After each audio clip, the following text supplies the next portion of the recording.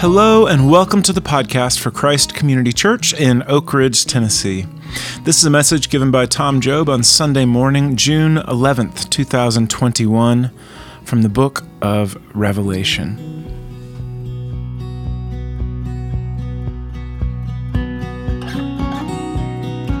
So I had this idea I wanted to do, for the next bit, it was just a book that has been helping me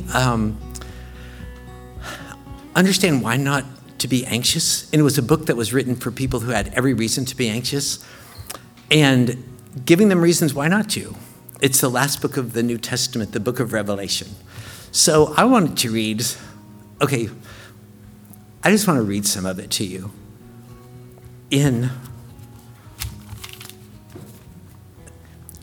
How do you say this? In the Lord. This is super weird. Okay, are you ready? This is from chapter 13. And the dragon stood on the shore of the sea, and I saw a beast coming out of the sea. And it had 10 horns and 7 heads, with 10 crowns on its horns, and each head a blasphemous name. And the beast I saw resembled a leopard, but had feet like a bear and a mouth like a lion. And the dragon gave the beast his power and his throne and his authority. And one of the heads of the beast seemed to have had a fatal wound that was healed. And the whole world was filled with wonder and followed the beast. And the people worshiped the dragon because he had given authority to the beast. And they also worshiped the beast and asked, who is like the beast and who can wage war against it? We're not in Psalm 23 anymore, are we, Toto? This is from chapter 17. And one of the 7 angels who had the 7 bowls came and said, come and I will show you the punishment of the great prostitute who sits on many waters, with the kings of the earth committed adultery, and the inhabitants of the earth were intoxicated by the wine of her adulteries. And the angel carried me away into the wilderness in the spirit, and I saw a woman sitting on a scarlet beast covered with blasphemous names, and she was dressed in purple and scarlet and glittering with gold and precious stones and pearls, and held a golden cup in her hand filled with the abominable things and the abominations and with the filth of her adultery. And the name written on her forehead was a mystery, Babylon the Great, the mother of prostitutes and the abominations of the earth. Wow.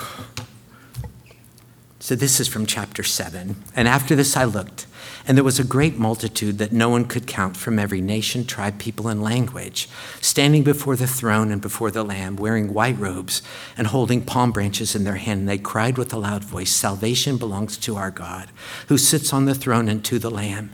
And all the angels were standing around the throne, and the elders and the 4 living creatures, and they fell down with their faces before the throne and worshiped God, saying, Amen. Praise and glory and wisdom and thanks and honor and power and strength be to our God forever and ever. Amen. Lord, wow, there is so much, but that we might come away today encouraged would be a work from you. So help us to understand something of this, something of your heart, something of your love. In Jesus' name, amen. So the other day, it was Thursday. So it was after my surgery. So I kind of have a little bit of excuse, but Tina and I were watching the Braves, and it was one of those games where they were playing the Mets, and they were down 6-3, and then they were down 9-5, and then they were down 9-6, and they just kept coming back. And then in the 9th, Orlando Arcia tied it. He tied it up with a home run in the 9th. It was 10-10, and then in the 10th inning, Ozzie Albies, there was a guy on second, and then who was it? Somebody walked to first, and he hit a 3-run home run. And I cried. And and maybe Tina did a little bit too, but it was just one of those things where I didn't know that was going to happen, but it just got me. It was just so emotional. I mean, it was just a thing. I remember one time we we went to see this movie. It was a dog movie, which I don't really like dog movies. We were watching Marley and Me, and I quit it in the middle because I knew this dog wasn't going to make it to the end of that. But he was so outrageous, I just thought, you're not going to be sad enough when this movie's over. You better stop now, because I thought, this dog is terrible. But this was another movie. It was a guy's memoir of his life as a kid in Mississippi in the 1940s, called My Dog Skip. And he doesn't even die in the end of the movie. This little dog doesn't even die. But there was something. That little dog came around and bit me on the backside, and I just started sobbing. It was like the saddest movie I had ever seen, and I was just sobbing. And we kind of had to wait until everybody left to leave the movie, just because she was embarrassed to be out with me. Like, you are so ridiculous. But you know how something, every once in a while, you're not expecting it, but something just makes you emotional. So there's something that happened. It was a couple of months ago, but it always happens to me there. But I was at Carolina Point, which was the Young Life camp, I think, where our kids were this past week, and doing what they call a family camp. And we had a really big night, and I got to play the banjo in front of everyone, and I had a little solo, and I absolutely killed it. And it was super awesome. I was very thankful for that. But then also, they give everybody ice cream, and you walk out under the stars and stuff, and they do a fireworks thing. It's a fireworks exhibit, but they do it to music, and so they did like Katy Perry and Firework and all that, and they're doing the fireworks exhibit that goes to that song, and then they had Ray Charles singing America the Beautiful, and the fireworks were that song. Like, if that song was a fireworks display, that's what it would look like. And then they played Louis Armstrong and I See Fields of Green, Red Roses Too. And the fireworks were just, if that song was a fireworks display, that's what it would be. And it always makes me cry. It just gets to me. So one scholar said, when you read the book of Revelation, it's not really telling you anything that you don't already know from the rest of the New Testament. It tells you in a different way. It tells you in pictures. It tells you like in images. It's trying to wake up a different part of your brain. It's kind of like political cartoons. Like if you read the first page of the paper and it's telling you what's happening, and then you look at a political cartoon and it's a great big elephant and a donkey and they're kicking each other. Or there was a guy named Thomas Nast, who was probably America's greatest political cartoonist. He's the reason why we think about Santa Claus the way we do, because before him, Santa Claus was skinnier and grumpier, but he's the one that made him jolly and everything. But he went after a guy named Boss Tweed, who was a political operative in New York City in the 1860s and 70s, who ran a thing called Tammany Hall. And they were taking so much money. I mean, when they built the Brooklyn Bridge, they took half the money wound up in their bank account. And they had a contract to build City Hall. It was $275,000 in the contract. It went up to $13 million and went into their pockets. And so he used to always draw these cartoons of Boss Tweed, and like as if he was Caesar, and they were in the Colosseum, and there was a lion that was Tammany Hall, and it was about to eat like America, you know, and he was going thumbs down and all that stuff. And he wound up getting arrested, and then he escaped from jail, and they caught him in Spain and brought him back. But anyway, it was just kind of like, it was just the way he said it, and it just kind of, it just like wake up everybody's mind. And I think so, like the book of Revelation, it's almost like if you take a book of the New Testament and you turn it into a fireworks display, this is what it would be. It's loud and colorful and bright. Like, for example, if you took the letter. Okay, so do y'all know the letter that the Apostle Paul wrote to the Philippians, right? So, and the Philippians Philippi was a city that had been conquered by the Roman Empire. I mean, it was called Crenidus. That was the original name, until they were conquered in a battle in 168 BC. It was like 40,000. They were of the kingdom of Thracia. They were the ones who had invented that thing that if you put all the shields together, you can make a big square out of it and just push through like another army. They were that's where the Romans got it, was from them. But they were fighting them in that battle. It was kind of fighting on a hill, and it's hard to keep a square together on a hill, and they got creamed and everything. And so they changed. So that's where they changed the name of the city. They changed the language that they had to speak. They changed the clothes they had to wear.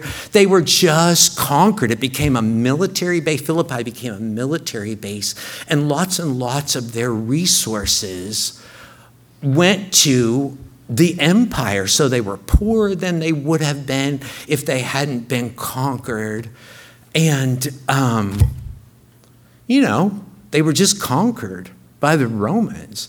And Paul was writing them from prison in the capital of the Roman Empire.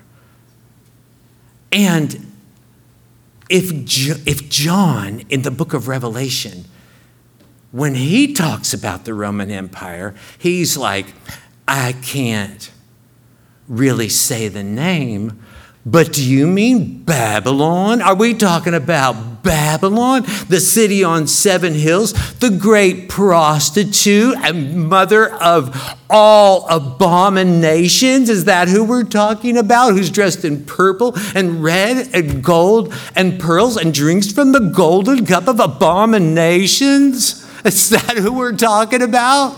Because he's like, that's the way God kind of saw that whole thing. I mean, like the Roman Empire was 50 million citizens that were basically serviced by 20 million slaves. And I mean, all the glory of Rome and their glorious monuments. But if you, like the aqueduct in Segovia, me and Austin and Andy Morgan, we stood underneath it. And it was built in 100 AD, and it was 11 miles long that brought water to Segovia until 1973. And it's just like 93 feet tall and 167 amazing arches. But if you're willing to take people and consider them enslavable and consider them expendable and consider them disposable, you can make a lot of things. And Paul was, the reason that he was in Rome is that he had been arrested for sharing the message of Jesus, that Almighty God had become a human being to be the Savior of whoever needs. Everybody needs him, but whoever wants a Savior. And the Roman Empire had been, they pretty much accommodated everybody's like religion. Who cares? As long as you don't have anybody higher than their top guy. But these followers of Jesus said of him that he was King of Kings and Lord of Lords. And the Caesars of Rome, it wouldn't be long before Domitian and Diocletian, and they would start to call themselves that. And it's like, so he was arrested, and because he was a Roman citizen, he had a right, and he claimed it, to have his trial before the Caesar, before Nero. And John would have said, I can't say that name because it would get all of us in trouble. But are you talking about the beast? Are you talking about the one? It's a word that means the wild animal. Are you talking about Mr. 666? And everybody knew who he was talking about. Like they had a thing where if you wrote somebody's name, like if you took Caesar Nero and wrote it in Hebrew, and Hebrew letters have numeric values, and added those numeric values up, it would spell 666. And in the book of Revelation, like all the letters are symbolic. Like 4 is the symbolic number for the earth, the 4 corners of the earth, the 4 winds of the earth. And 12 is the symbolic number of God's people. And there's one place where there's lots and lots of God's people, and it was 12 times 12 times 1,000. And 3 was a number that was symbolic of God, God the Father, God the Son, God the Holy Spirit. 7 was the number of perfection. 6 was the number of human beings, imperfect, inadequate, incompetent. And it's a number that kind of means if an inadequate, imperfect, incompetent human being was trying to take God's job. If I ran this world, you know what I would do? Now that I do run this world, you know what I'm going to do with it? And what they always did was, for the sake of personal wealth and power, begin to exploit and oppress people who were poor and powerless. And it's always kind of been that. There was a certain place he talks about this beast having a wound, but it was healed and he came back. And when Nero died, there was always the rumor that he was going to come back to life. And everybody was kind of expecting that to happen. And John would say, in certain ways, there always has been that guy. There's always been Charlemagne and Napoleon and Mussolini and Pol Pot and Idi Amin's and Hitler's, and just those people who said, if I ran this universe for my personal wealth and power, I would exploit and oppress the poor and the powerless. And they always have. But the book of Philippians is a book that talks about how to be a joyful person. Like, it talks about it more than any other thing. And so Paul is writing to the Philippians and basically said, guys, you can rejoice. I'm really working on your joy. Like, you can even have joy in a Roman colony. You can have joy in a Roman conquest. I'm having joy right now in a Roman prison. How to have joy in the Roman Empire. And in a certain sense, the book of Revelation is a book that talks about how to have joy in Babylon. Like how to have, there is a lot of singing in the book of Revelation. There are lots of places when everything's going bad and everything's getting dark and difficult. There are certain points in the book of Revelation where the curtain all around this dark world, there is the kingdom of God, the kingdom of heaven. In the book of Revelation, heaven is not a place like far, far away. Heaven is all around us. And there are certain points where the curtain is drawn back. That's what the word revelation means, the pulling back of the veil. It's what the apocalypse means. Pulling back of the calypso, of the curtain, so that you can see into the kingdom of heaven all around us. And there are just certain moments when everything is difficult and dark, and you see into the kingdom of heaven, and there's loads and loads of singing. In chapter 4 and chapter 5, they're singing praises to the one who sits on the throne and to the Lamb, saying, worthy are you to receive glory, honor, and might, and power, and strength and wisdom and blessing. In chapter 7, it says, thanks be to the Lord God who was and is. In chapter 11, it said, who will not give thanks to the Lord our God, the King of nations? Who will not fear him? Who will not praise him? There in 1822, a guy wrote the hymn, Holy, Holy, Holy. And it quotes directly from Revelation chapter 1 and Revelation chapter 4. And then in 1852, a guy wrote, Crown him with many crowns, which is a direct quotation from Revelation chapter 7 and Revelation chapter 11. In 1742, Handel wrote, the Messiah, Handel's Messiah, and you know the Hallelujah chorus, Hallelujah, Hallelujah. It's just a direct quotation from Revelation chapter 11 and Revelation chapter 19. And it's filled with singing, people that were having an extremely difficult time, but they were filled with singing. And one thing that I've learned I don't know, people that I've known and places that I've been, is that often people who love Jesus in the world, who live in places where they are exploited and oppressed, where they are powerless, where they're poor and powerless, but they love Jesus and they sing louder and they sing stronger than anybody I've ever heard. Italian, like old Italians in old Italian churches, the old people remember what it was like to meet in the woods and to meet in boats on the river, because their faith was illegal in the days of Mussolini and they were persecuted for it. And when you hear them sing, they sing those old hymns, alla patria mia lontana, son ramingo e pellegrino. There's ogni sera più vicino la mia tenda la pianterò. And they sing as loud as they can.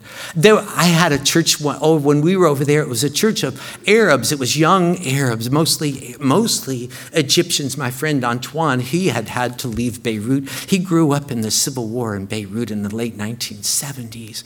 But a lot of the Egyptians had to leave Egypt because of discrimination and what would be almost persecution.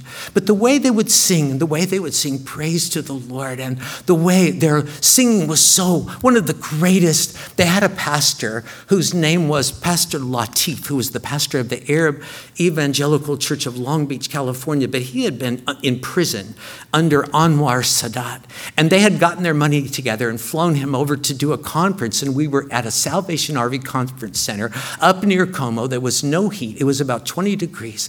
But the way they sing and the way they praise, and their songs are so full of love. They're almost out of the Song of Solomon, that Jesus, you are my beloved. And they sang and sang and sang for an hour or more, and I've never been in anything like it. There's a song that I've come to love. It was a song that was written. It was written by a guy named James Weldon Johnson in Jacksonville, Florida in 1900 for a little African American. It was written for an African American elementary school choir, so that they could celebrate the birth of Abraham Lincoln. And this guy and his brother were down in Jacksonville, and they just wrote a song for that day. It's come to be known as the African American national anthem, but it's just a hymn, and written for people who were having a hard time. And it says, lift every voice and sing, till earth and heaven ring with the harmonies of liberty. Let our rejoicing rise high as the listening skies. Let it resound loud as the rolling sea. Sing a song full of the faith that the dark past has taught us. Sing a song full of the hope that the present has brought us, facing the rising sun of our new day begun. Let us march on till victory is won. God of our weary years, God of our silent tears, thou who hast brought us thus far on the way, thou who hast by thy might led us into the light, keep us forever in the path, we pray. So these are elementary school kids singing this. Lest our feet stray from the places, our God, where we met thee.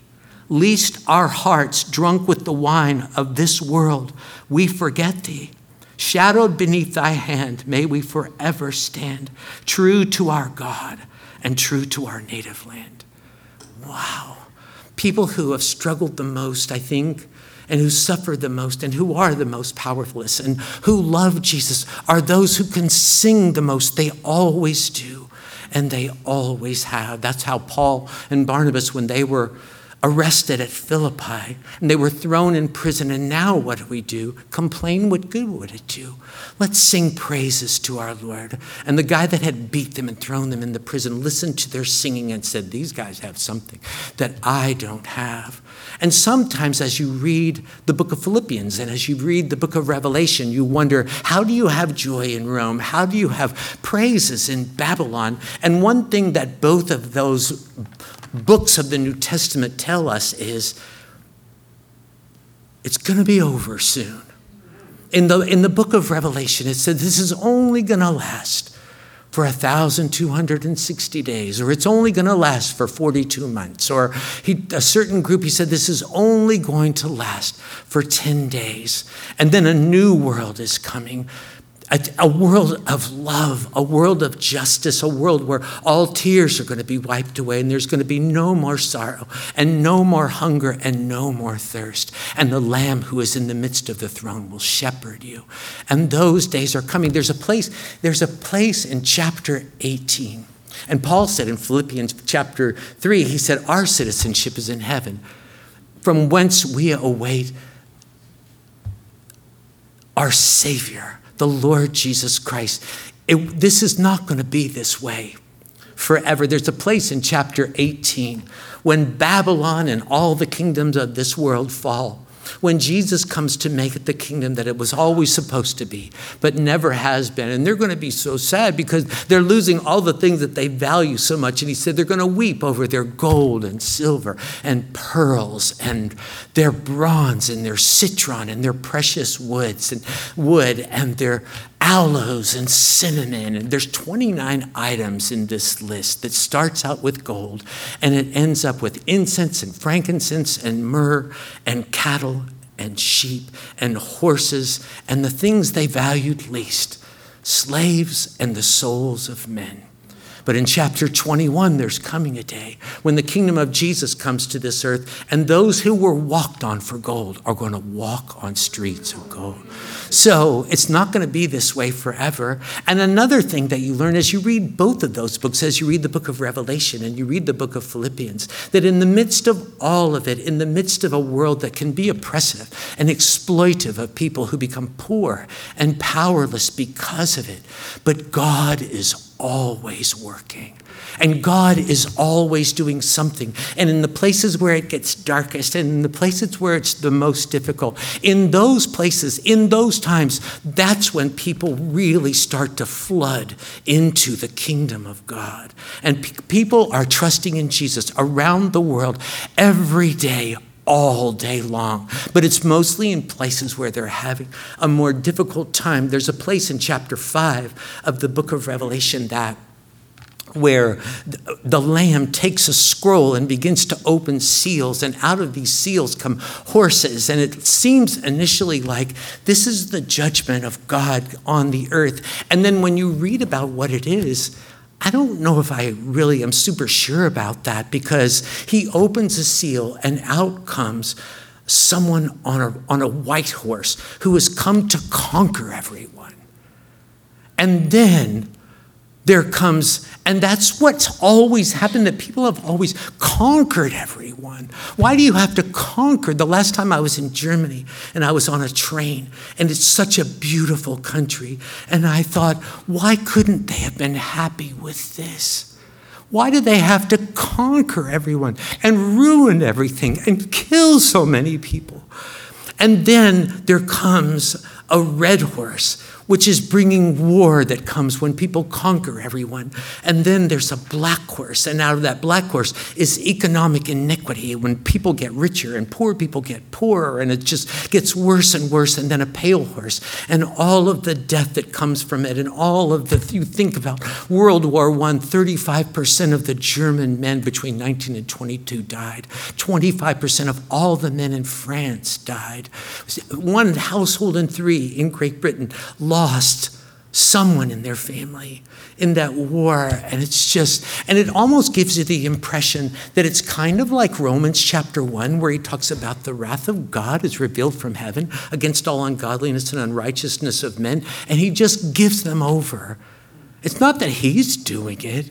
Okay, if y'all want to do it, just do it. If y'all want to be this way, just be this way. But when he says that God gave them over, it doesn't mean that he gives them up, because he gave Jesus for them, that maybe someone down the road will be, as they say in Alcoholics Anonymous, sick and tired of being sick and tired. And I'm sick of this. And I'm sick of all of this. And my heart is open to Jesus more than ever before.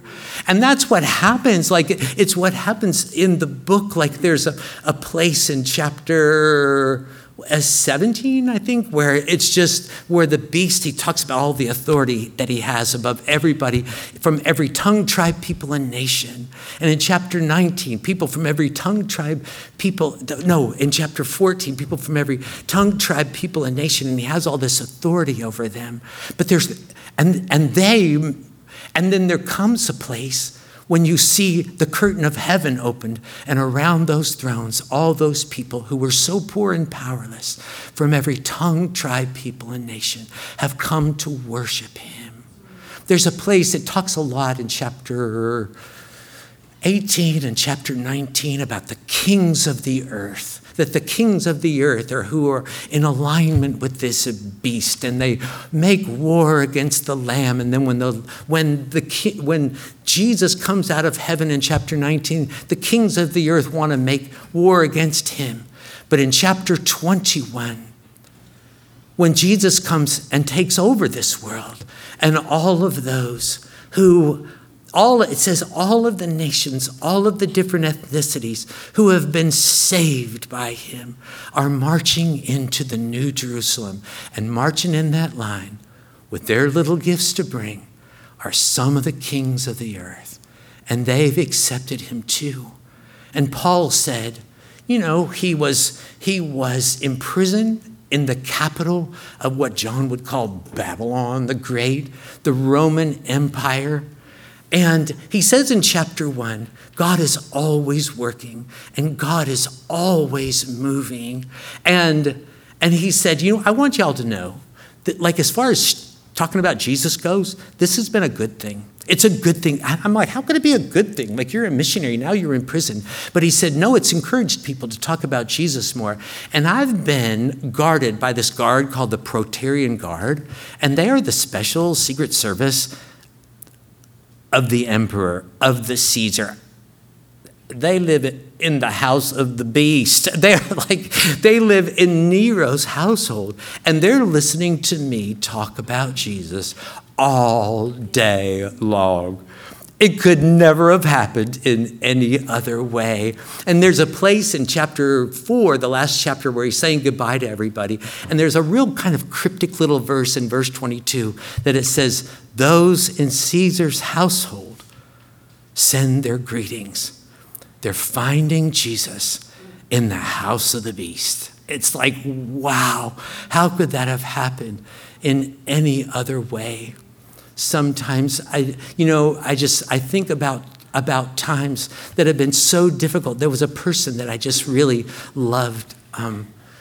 His name was Festo Ginevra, and he was the bishop of Uganda who led the people of God through the horrible persecutions in the 1970s of Idi Amin. And during that time, there were so many people in Western Uganda that came to know Jesus. And he was the one who led them when it was the darkest and the most difficult. But God is always moving. And he talked about a certain point that they were in a village called Kabale. And there were some political prisoners that were going to be executed under the orders of Idi Amin. And one thing that they did was they always made everybody in the cities and villages come into the soccer stadium, and they always had to witness it, to witness these executions of people being shot because they had become enemies of Idi Amin. And Bishop Festo had asked if he might be able to pray with people before that happened, and they had granted him permission. And so 3,000 people were in the stadiums. It was the last place in the world they wanted to be. It was the last thing in the world they wanted to see. And he went out to talk to these 3 political prisoners. And he said when they turned around, their faces were filled with sunlight. And they said, Bishop Festo, when we were in jail, we heard the message of Jesus Christ, and we have accepted him as our Lord and Savior. And now we know today is the day that we are going to heaven. And he was translating this for the guards and who were going to do this. And he was sharing with everyone, they have accepted Jesus Christ as their Lord and Savior. And today is their day for going to heaven. And the guy said to all the people in the stands, if you you've never accepted Jesus Christ as your Lord and Savior, this would be a wonderful day to do it. And so many already had. And as they stood there to be shot, they waved to the crowd and they waved back at them and they went to heaven. So that's happening. It happens every day. So this is not going to be this way forever. And God is always moving. And, I just was thinking myself about one thing. If I wanted the most joyful I am in the world, I feel like if we want to be the most joyful, if you want to have the most joyful time you could possibly have, this is what I wish. We're living in the time between the kingdom about to come and the kingdom's about to crumble. And we do live in a time when there are people that are poor. And there are people that are powerless because they've been oppressed, because they've been exploited for a lot of different reasons. They're disfavored. And if I could have any wish I could ever wish, it would be everybody in our country who believes in Jesus, who love Jesus, that we would get on the front lines of loving people who were poor and powerless, because they are the ones who are flooding into the kingdom of God. It says in the book of Proverbs, speak up for those who can't speak for themselves, for the rights of the destitute. Speak up and defend the rights of the poor and needy. Jeremiah 22 says, rescue from the hand of the oppressor, the one who is oppressed. Defend the cause of the poor and needy. Isn't this what it means to know me, says the Lord? To loosen the chains of injustice, Isaiah said, to untie the cords of the yoke, to set the oppressed free, to share your food with the hungry, to provide the poor wanderer with shelter, to see the naked and clothe him and not turn away from your own flesh and blood. Then your light will break out like the dawn and your healing will quickly appear.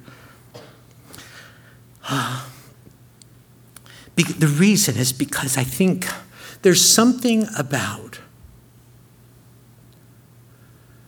connecting with a person, looking someone in the eye that you've connected with, who is powerless, who is disfavored, but who is in the image of God, and people don't appreciate him or her, but you do because you're in the image of God, and he is a God of love, and you're just caring about them and loving them. It gives you a happiness that you can't feel in any other way. I remember a guy was with Mother Teresa in Calcutta. He was a journalist. I think it was Malcolm Muggeridge. He wrote a book about her when he was 85 called Something Beautiful for God, but she would get people, lepers and the untouchables in the streets, and it was so awful, and she would tend to all their wounds and take them into their convent and care for them until they died. And he was pretty much grossed out by all of it. And he said, I wouldn't do this for $1 million. And she said, neither would I. But I think the thing about it is, if we give ourselves for justice and fight for the cause of the poor and the powerless, it's not that we think that we're going to bring in the kingdom of God, because we're not. That's not going to happen till the king comes. But it's just when you love people that other people don't. They will listen when you talk to them about the one who will make this world the world that was always supposed to be. One of my favorite people, I'm kind of in love with Victorian English evangelicals. They were so amazing. The things that they did. My favorite, Anthony Ashley, the 7th Earl of Shaftesbury. And he was a parliamentarian. His parents were terrible. He came to know Jesus by his nurse.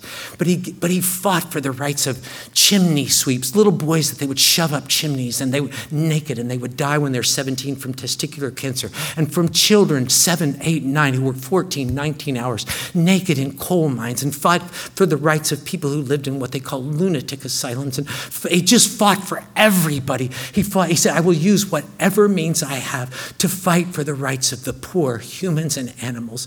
He said, but he just loved Jesus. And I think about a night when he was going to Westcastle, which was the poorest region of East London, and everybody loved him because he fought for the right of the poor. And he did a talk. There were 500 people there crowded in this auditorium using what they called a magic lantern, which kind of sounds like an IMAX theater. It was a lantern that turned, and I think it cast shadows on the wall, but they thought it was CGI and all that stuff.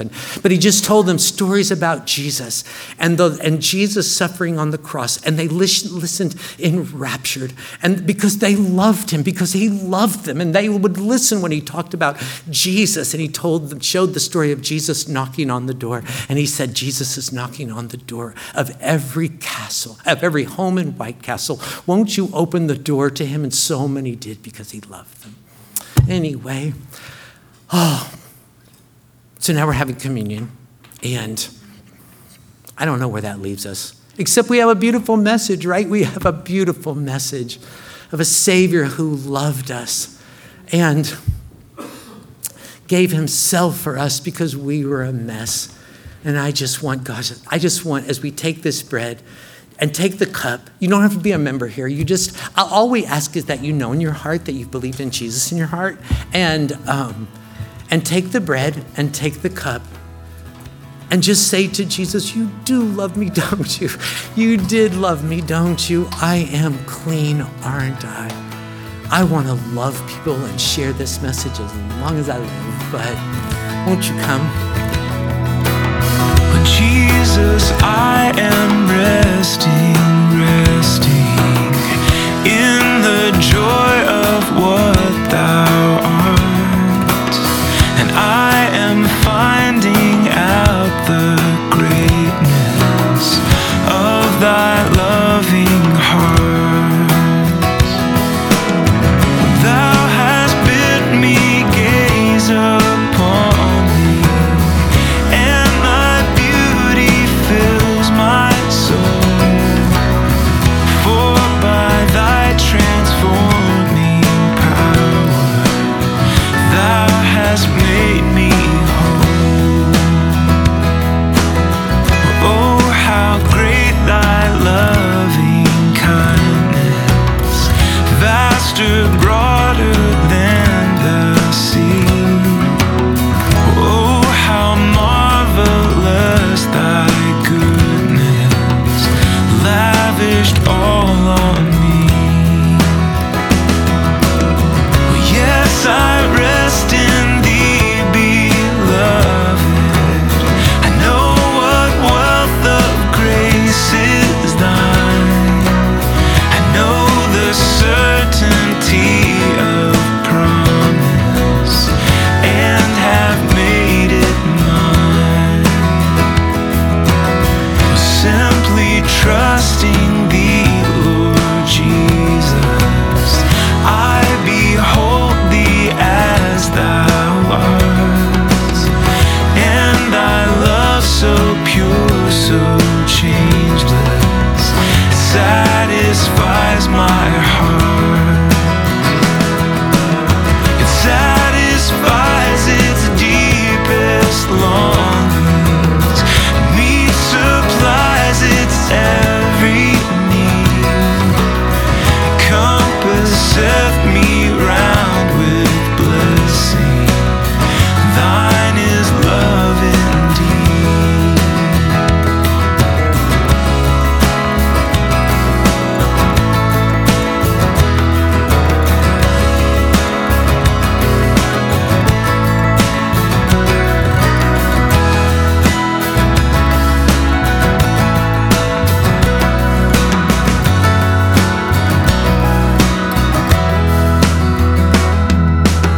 Will ever lift thy face upon me as I work and wait for thee, and resting neath thy smile, Lord Jesus, earth's dark shadows flee.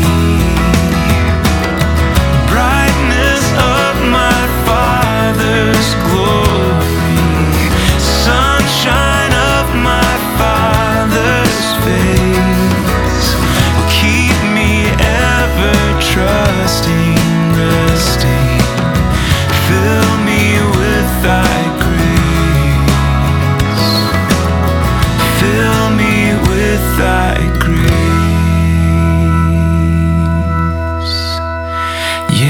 Yeah.